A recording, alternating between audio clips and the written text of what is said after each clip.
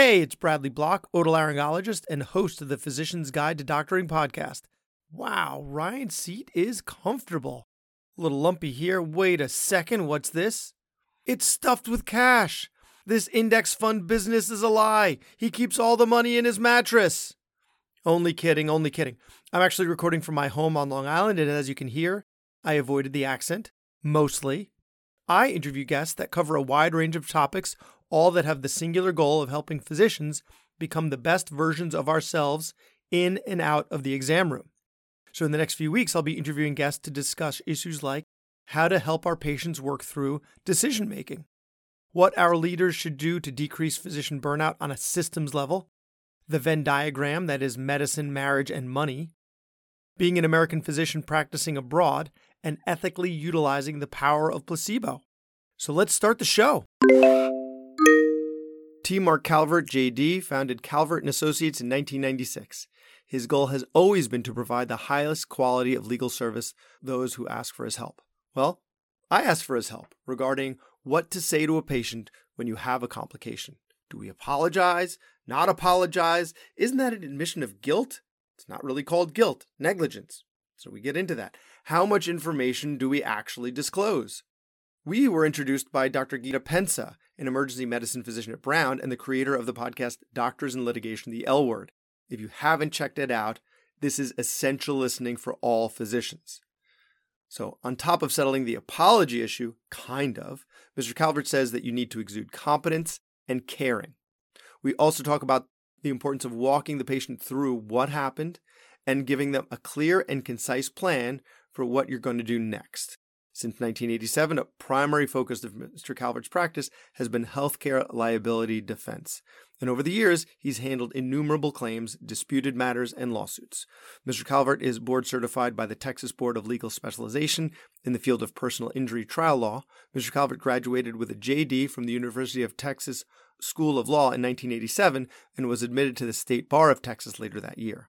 While at UT, he served as a law clerk for the Texas Employment Commission and wrote opinions for the Commission Appeals Department. Mr. Calvert joined Edwards Associates in August of 1987 after having completed a clerkship during the summer of 1986. The firm of Edwards and Calvert was formed when Mr. Calvert became a named partner in 1991. He became board certified by the Texas Board of Legal Specializations in the field of personal injury trial law in 1994 and has been recertified at the indicated intervals ever since. On September 3, 1996, Calvert & Associates was established. Welcome to the Physician's Guide to Doctoring, a practical guide for practicing physicians. Dr. Bradley Block interviews experts in and out of medicine to find out everything we should have been learning while we were memorizing Krebs cycle. The ideas expressed on this podcast are those of the interviewer and interviewee, and do not represent those of their respective employers. And now, here's Dr. Bradley Block. Marc Calvert, thanks so much for being on the podcast. Hey, it's my pleasure. Let's start with a hypothetical story. Hypothetically speaking, I've just had a complication in the OR that was, say, preventable. It was a technical error, so I did something maybe I shouldn't have done, and it led to a complication. But it's a known complication that was discussed in the pre-op period. The patient may or may not remember that aspect of our discussion, but it was definitely discussed, probably multiple times. But it still happened. How do I best explain this to the patient and family without increasing my risk of litigation? You know, it's a good question, and you gave me a little advance notice, and I've been thinking about it. There's a couple of rules that I would like to emphasize here, and for those that are listening, the adage, first do no harm. With respect to a complication, there's already been harm done. So first, do no further harm. One might want to protect one's interests and not divulge anything because that would arguably do harm to the doctor. But I think it does greater harm to the patient to not be upfront and transparent about what happened. Now, I've defended doctors for 35 years. And we can talk a lot of different layers and angles. If we're looking out for number one, I still say that it's probably the best policy to be upfront and honest with the patient about what happened. Now, the word choice, the judgment of the setting, How it is conveyed, there are some nuances there, but big picture, I think that the doctor should sit down with the patient and give a concise, tight, accurate explanation of how the complication occurred. Same question, but this time it wasn't an error. So it was a complication. It's a known complication. For instance, in my field as an ENT, a post-tonsillectomy bleed. Adults, around 20% of the time, have a post-tonsillectomy bleed. We have to take them back to the operating room to stop it. Often, the adage is if you're not getting post-tonsillectomy bleeds, you're not taking out enough tonsils. So how is that conversation any different, or is it any different? So that brings up that second rule that I was thinking about, and that is one I learned early on when I started defending healthcare providers in 1987, and that is present the truth, but present it in the light most favorable to you. So when a known complication happens, bleeding, infection, some other type of challenge in the recovery, I think that you have to be open and honest and transparent, but I also think that you can explain that statistically this happens even though the doctor's doing everything right, and emphasize that part of it where you might not be able to do that in the first scenario where there was a technical error, where you used a 3/8 bit and you should have used a 4/5 bit, and you have to acknowledge that. So I think that they are different scenarios. I still think you have to get in the room with the patient and sit down with them and go over things. But I think that in the second scenario, where it's a known complication that occurred even though you were acting reasonably and appropriately in all respects, I think that should be driven home and underscored very clearly to the patient and their family. You've had a bleed. 0.2% of the patients who have the same procedure bleed.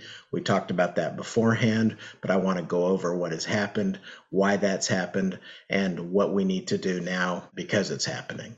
Just outline it and emphasize that it's related to standard operating techniques, and some patients' anatomy is more vulnerable to bleeds. Let's go back to that first scenario where it was a known complication, technical error. I've been told by attorneys that many lawsuits could have been prevented if the doctor would have just apologized. I've also been told by attorneys that if you apologize, it's an admission of guilt. That's a paradox, right? You don't want to say, I'm sorry that I did this wrong, because then you are admitting that you're guilty, and it makes them more likely to litigate and then win because you've already admitted you did something wrong, right? So the question is apology or no apology. But I want to put a caveat in there. My mom says that a late birthday card, she's obsessed with birthday cards and holiday cards and everything. A late birthday card is worse than no card. So why is that relevant? A half-hearted apology to me seems worse than no apology. If you're not admitting guilt, you're saying, I'm sorry this happened to you, but it isn't my fault. It somehow rings hollow. So apology or no apology? Well, I'm going to give you kind of a waffly answer, and it's an answer that we encourage our clients to give in many situations. If you're asked a hypothetical question about an ENT surgery, an ENT patient, your answer might be, it depends, because it depends on a lot of different things. And I think it's the same answer for whether or not you automatically give an apology when a technical error has happened. There are some things to consider. One is to have at least a general awareness of what your state's law is with respect to apologies and the admissibility of that in a later lawsuit.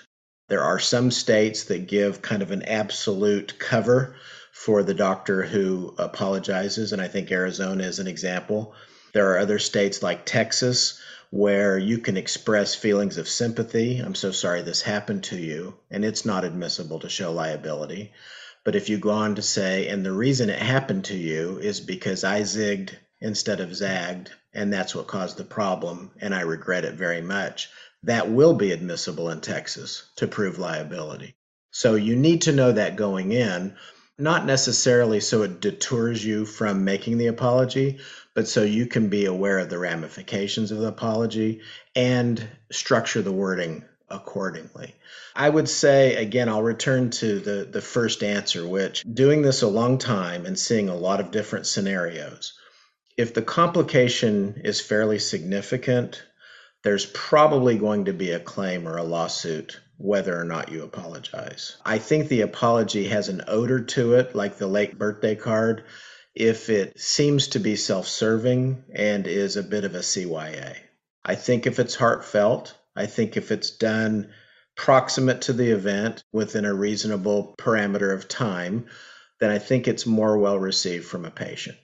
But I think the best way to look at this is if we're the patient. I mean, we're fairly sophisticated consumers of healthcare. You're a doctor. I'm a lawyer who defends doctors. But I had surgery a year ago for a cancerous tumor to be removed from my thyroid. I had Hürthle cell carcinoma. I had a terrific surgeon, Donald Donovan. He's a stud. He was great. If he had done something and had sat down with me, I would have accepted it, and I just would have wanted to know what's the game plan now to deal with the complication. If he had done something and not informed me, and I had wrestled with issues and problems, and it was a little bit kind of a veil over what really was going on. Once I eventually figured it out, and I think people do eventually figure it out, they get their records, they talk to other people, they're going to be really upset that there wasn't a forthcoming and sincere attempt to explain what had happened. So I'll kind of come full circle and say, even though it could heighten the risk of a lawsuit, it probably is not going to deter a lawsuit from happening. I still think that the apology route is probably the best one. Number one, I think it's the right thing ethically. I think treating others the way we want to be treated is, at the end of the day, the best approach. Second, I do think it softens most people.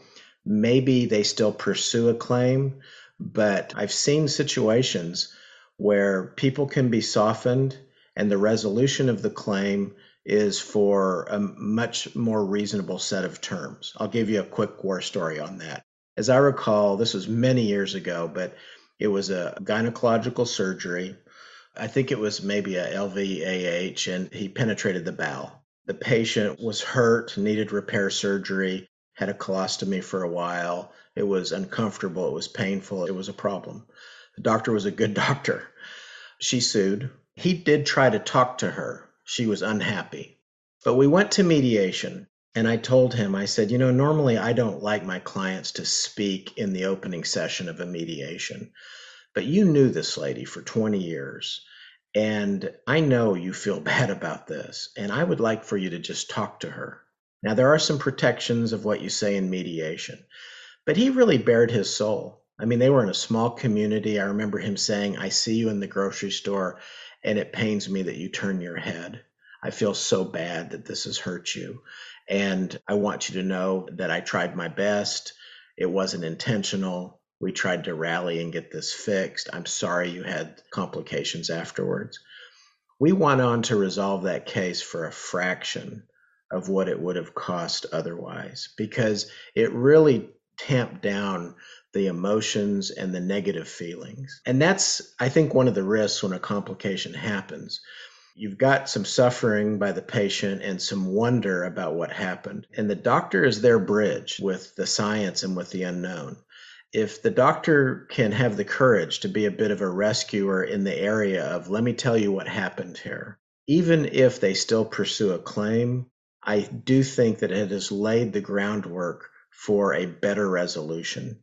I also think that there's just a little bit of a mojo, and the doctor can feel the psychological high road when they have reached out. And we may get into this, but one of the questions was, why did the complication occur? And if it occurred because of anatomy or just the fog of war or maybe equipment, that's one thing. If it occurred because the doctor was in a rush, he had a full patients back at the office, and he cut a couple of corners, that's another thing. And that's something that I think we have to address is what can be done to intercept some of these complications. I mean, it's one thing to say, well, things happen, but it's another when you say, look, I'm shooting free throws here, and even though I shoot 90%, sometimes I'm going to miss one, but I'm not rushing through any of them. I'm doing this with care and with precision.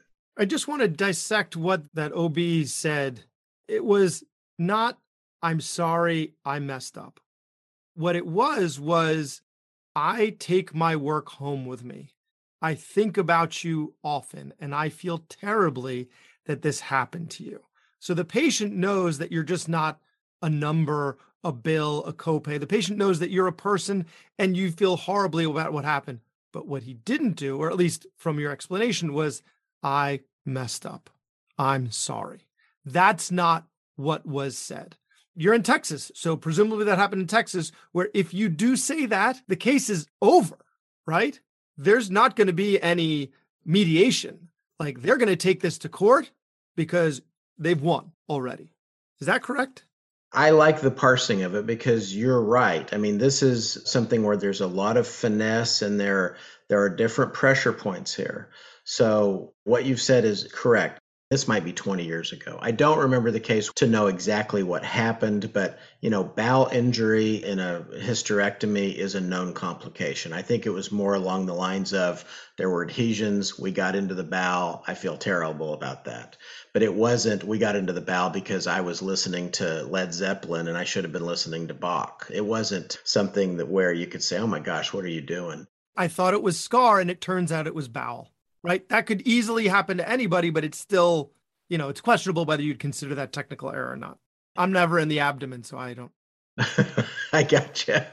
It's a little bit on the razor's edge, but I think that, frankly, if he had gone in because his hand cramp or some other, this is a iatrogenic, I can't believe this happened. And there's been some weird stuff happen in the OR. I mean, we've had lights fall out of the ceiling. We've had the cautery catch things on fire. I've handled some cases where you're just like, I don't know how that happens. Or I think it was an ENT procedure and the person was kind of tilted and they rolled off the table. But look, those people are highly irritated when they are able to put the puzzle together and no one has come forward and said, this is what happened. Okay. So the key is, as soon as it happens, be very forthcoming. This happened. The nuance is how much ownership you're taking within that dialogue.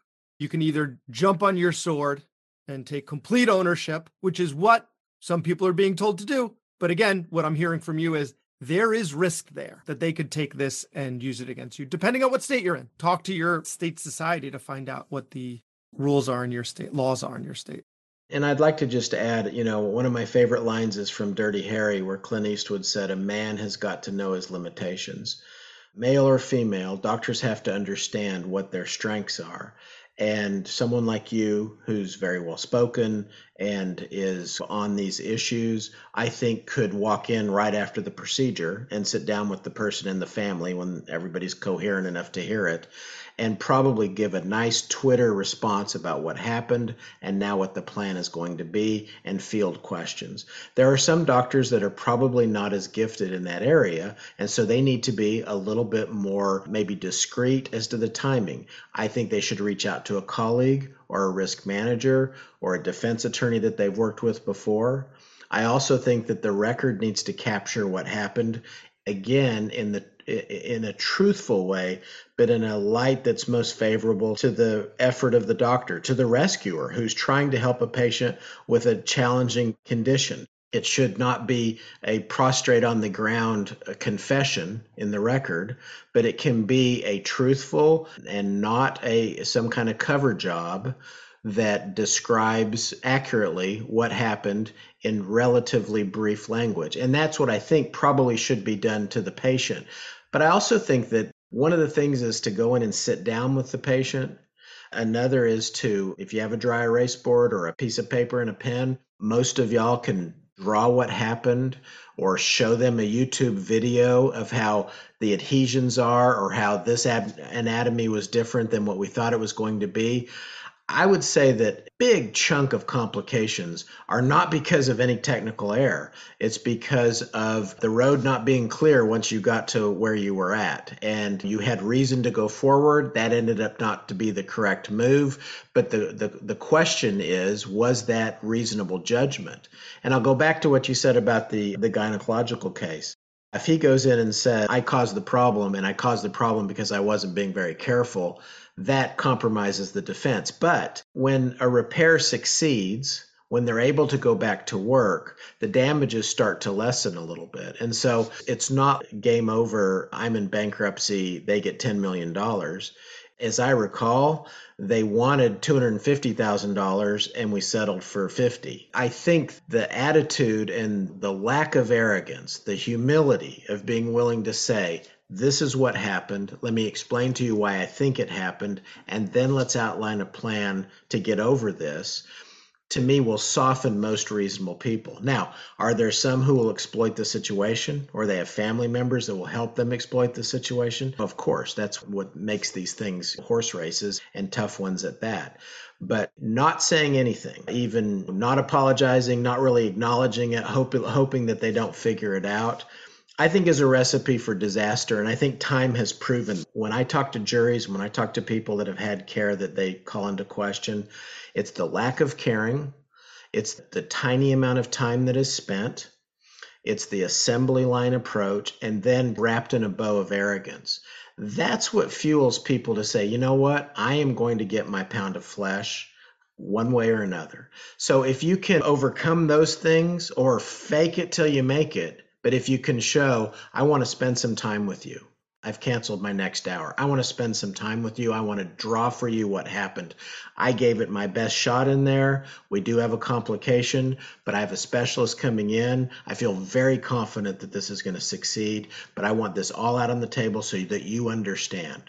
The other thing that I would offer is, as I've done this long enough, I feel that the right attitude can be a game changer, but then backing up the words with some action. Sometimes some type of reimbursement is not a bad idea. It's not a bad idea. We're talking sometimes hundreds of dollars. What do you mean reimbursement? You do a procedure and you're getting paid. And let's say that they have to pay some percentage of it. I don't know. You put tubes in a kid's ear, and let's say that's a $1,500 procedure, and they have to pay $500 of it. And it doesn't go, I'm guessing, and it doesn't go well. Yeah.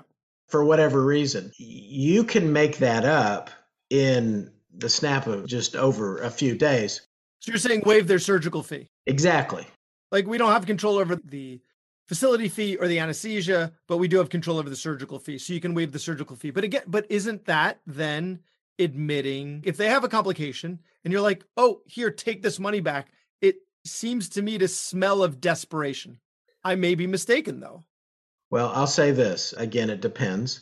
For some who don't do it right, it might reek of desperation, because that's what it is. But for others who are trying to do it right in humility, what they're trying to say is, I can't totally solve this right now, but let me do a few things that can show my good faith. And these are olive branches that are extended.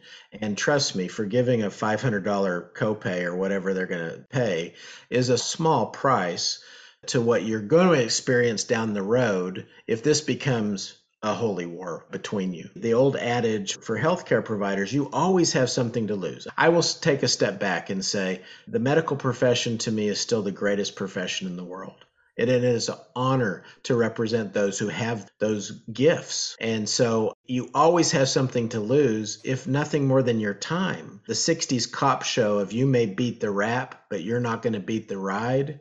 The ride of a lawsuit or a board matter can be a 2, 3, 4 year trip through hell. And if you can reimburse a surgical fee and put your arm around them and say, I want you to know I gave it my best, and we're going to do everything we can to make this better, and you can avoid that 2 years, has it been that much of a pride-swallowing siege to acknowledge that an error happened on my watch? Very rare are you going to have to say, I really screwed this up. I hit the common bile duct during the lap chole, and that's the 10th time I've done that. And yes, I've represented someone who did hit it about 10 or 15 times.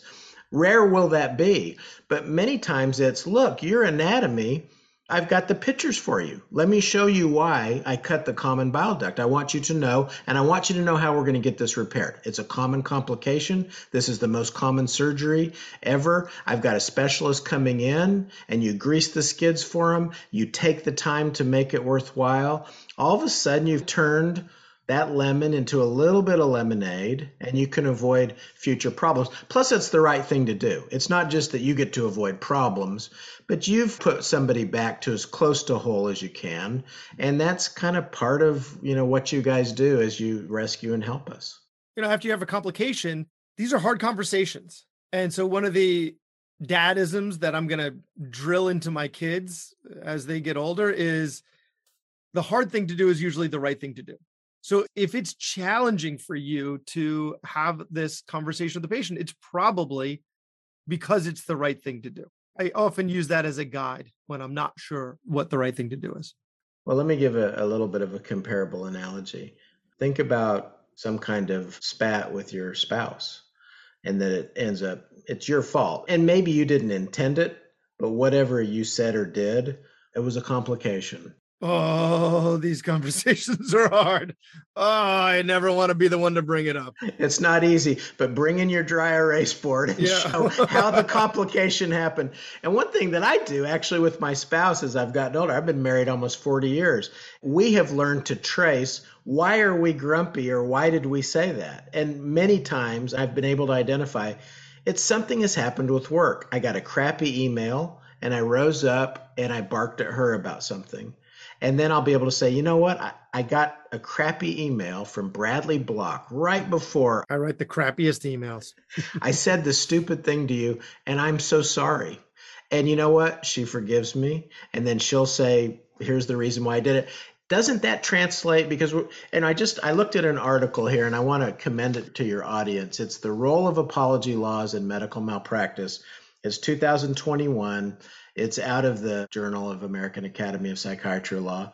And it's written by a couple of doctors, and it's great. It goes through the states. It talks about full coverage apologies and not covered. But it talks about the art of communicating, which we have to do with loved ones all the time. We should show some humility to our kids, to our spouse, to our colleagues, to our staff. Or are we the guy throwing the scalpel across the OR and because we're brilliant, but that confidence and that faith in us is eroding because our interpersonal skills are not that great. So I'm saying this is just an extension of dealing with someone who's just outside of our family. I mean, one of my pitches to plaintiffs when I actually talk to them in deposition is I try to make them understand that if they've sued over a complication, I want them to know that besides them and their family, the person who feels the worst about that is the doctor. And that's because you guys are trying to help people. And so I don't think it's that big of a leap to go to people that you're trying to help to say, that did not go as I wanted it to go. And I'm sorry you went through this. Let me explain to you why I think it happened. And then I think just as important is outlining the plan from there. If you blind somebody, that's one thing. But bleeding, we're going to be able to get over that. Or an infection, and we're going to have to do a revision surgery, that's going to be in your rearview mirror in 6 months, I promise you. And to help you with this, I'm going to whatever. Some people do struggle with a $250 fee that they have to do, or an office visit that doesn't go very well. I've seen dentists and doctors and nurses, we will fight over things. And I think, if you had reimbursed this guy for his dentures, he paid you $7,000. It didn't go well. You can make this up in the matter of a few weeks. If you had just reimbursed the guy, we would not be here. But 3 years later, we're in a death struggle. You've got experts criticizing you. You're about to be in the newspaper or certainly on some kind of reporting thing from the board. This was worth it to you to dig in on this when this didn't go well? I think we have to adjust it a little bit. And I think it's being penny wise and pound foolish to not figure out what is the best way to try to help them get through this challenge. One last question. Is there anything else that we haven't brought up yet that you can think to decrease your risk of litigation? Examples being, give them your cell phone number. Take down the barriers to access so they have more access to you. A little more hyperbolic, make them your Facebook friend. Clearly, I don't think you're going to recommend doing that. But, within that arena, is there anything else that you would recommend?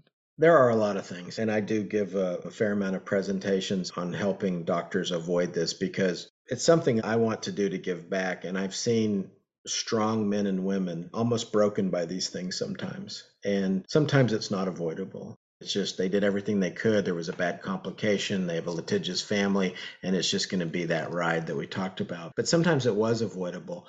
In no particular order, I would say having really good records. And my advocacy on this point is not longer records, just smarter, more pointed records. The tight 5 to 10 word sentence that really covers it. If this person has come to you and they have chest pain and you don't send them to a cardiologist, have a note in there as to why. This patient is having pain in his chest, but it's actually his upper abdomen upon exam. He's had GERD for many years. He's been out of his medication. I mean, something that gives you a nice little exit strategy when you are asked, why didn't you consider heart? I did consider heart.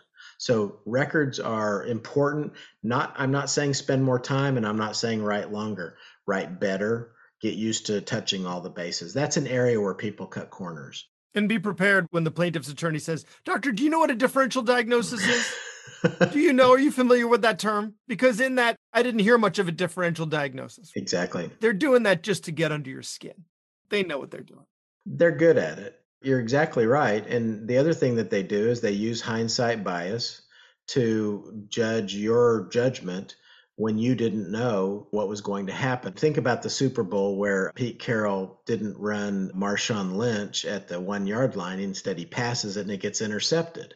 Well, if that had been a touchdown, he'd be a genius. So he's judged in hindsight, and that's how plaintiff's attorneys work, and that's how a lot of people who do plaintiff's expert work, is they judge in hindsight. So what can help you? Having tight records. Another thing, and I know this isn't going to be super duper popular, but it's a quality of life thing, and it just being a craftsman approach. If we're making rocking chairs, that we're making them good, that we're not hiring out a bunch of people to come in and manufacture rocking chairs that are going to break in 6 months, but our moms and dads' names are on these things, and we're doing our best to make a quality rocking chair. And so what I'm advocating is, and you can Google it right now, is look up the I Love Lucy episode where she's eating the chocolates. The chocolates are coming down the assembly line, and she can't wrap them fast enough to where she's having to eat them. She's putting them down her shirt. She's putting them in her hat.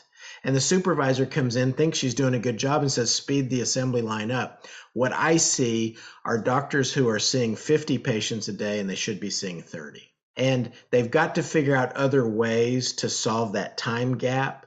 But there's going to be complications when we are working so fast and trying to crush so many people through there so that we can make up for the low reimbursements and cover the rent and do everything else that we want to do. There is a tipping point there. And I would just say we have to kind of look in the mirror and say, I've really got to balance my patient's interests of health and safety with really how much I can do per day. Can I squeeze another ENT surgery in here? I'm already doing 7.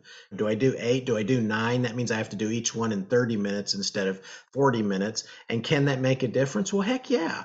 I mean, most NBA teams that lead the league in turnovers are fast break teams. They're going fast and they're going to turn the ball over. And when it's basketball, it doesn't matter. But when it's human beings, it does. And when it's doctors who are going to end up in the crosshairs because of complications, then it does matter. And plaintiff's attorneys will get that information.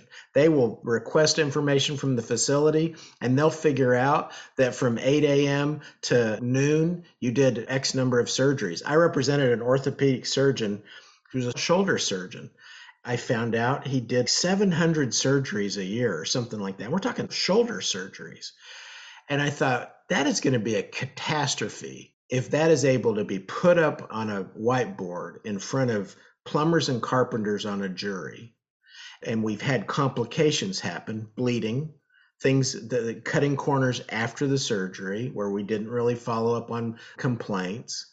And he's doing 700 surgeries a year, some amount that was, you'd have to do 2 a day. And he's not operating every day, and he's not operating on the weekend. So we're talking 4 or 5 big shoulder surgeries every day. That doesn't play well, I think, to middle America. So another thing, you've asked me, what can we do? I think that we have to really pace out the work so that it matches what we can do at a high skill level and not cut corners in that area. And then finally, bedside manner. And you and I talked about that off the record, but it's one of my pet peeves. The ones who have it, and you clearly do, seem to dance through the raindrops. They have a good rapport with their patients. They're responsive. If you aren't naturally good at that, again, a man has to know his limitations. Get a staff member who is. Have somebody on your hip who can really pacify these folks. I get that a bunch of the patients are impossible.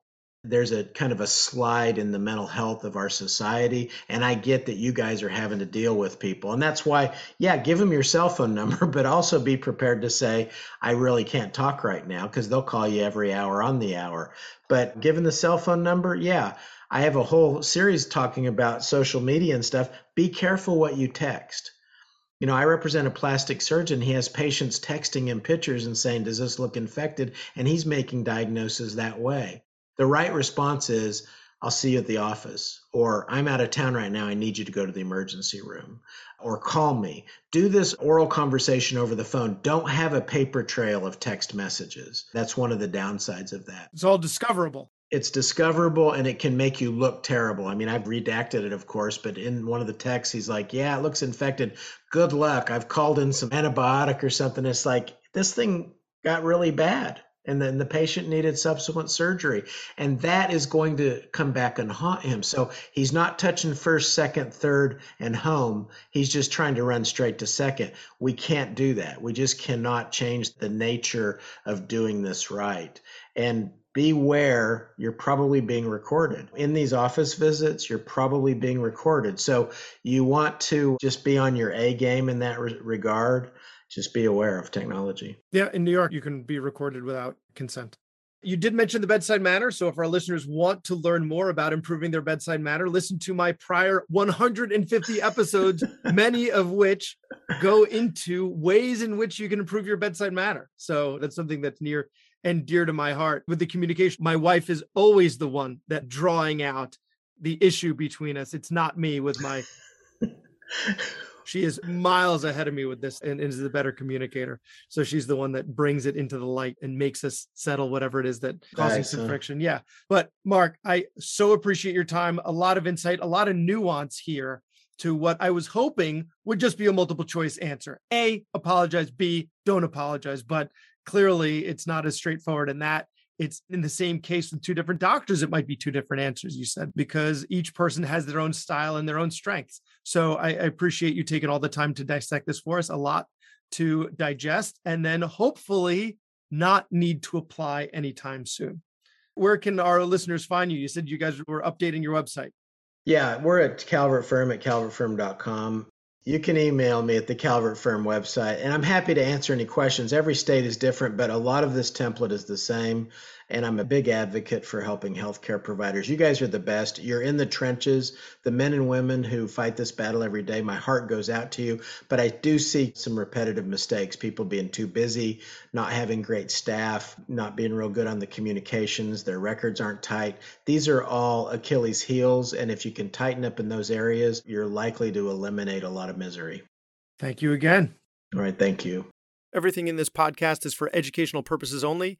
It does not constitute the practice of medicine, and we are not providing medical advice. No physician-patient relationship is formed, and anything discussed in this podcast does not represent the views of our employers. That was Dr. Bradley Block at the Physician's Guide to Doctoring.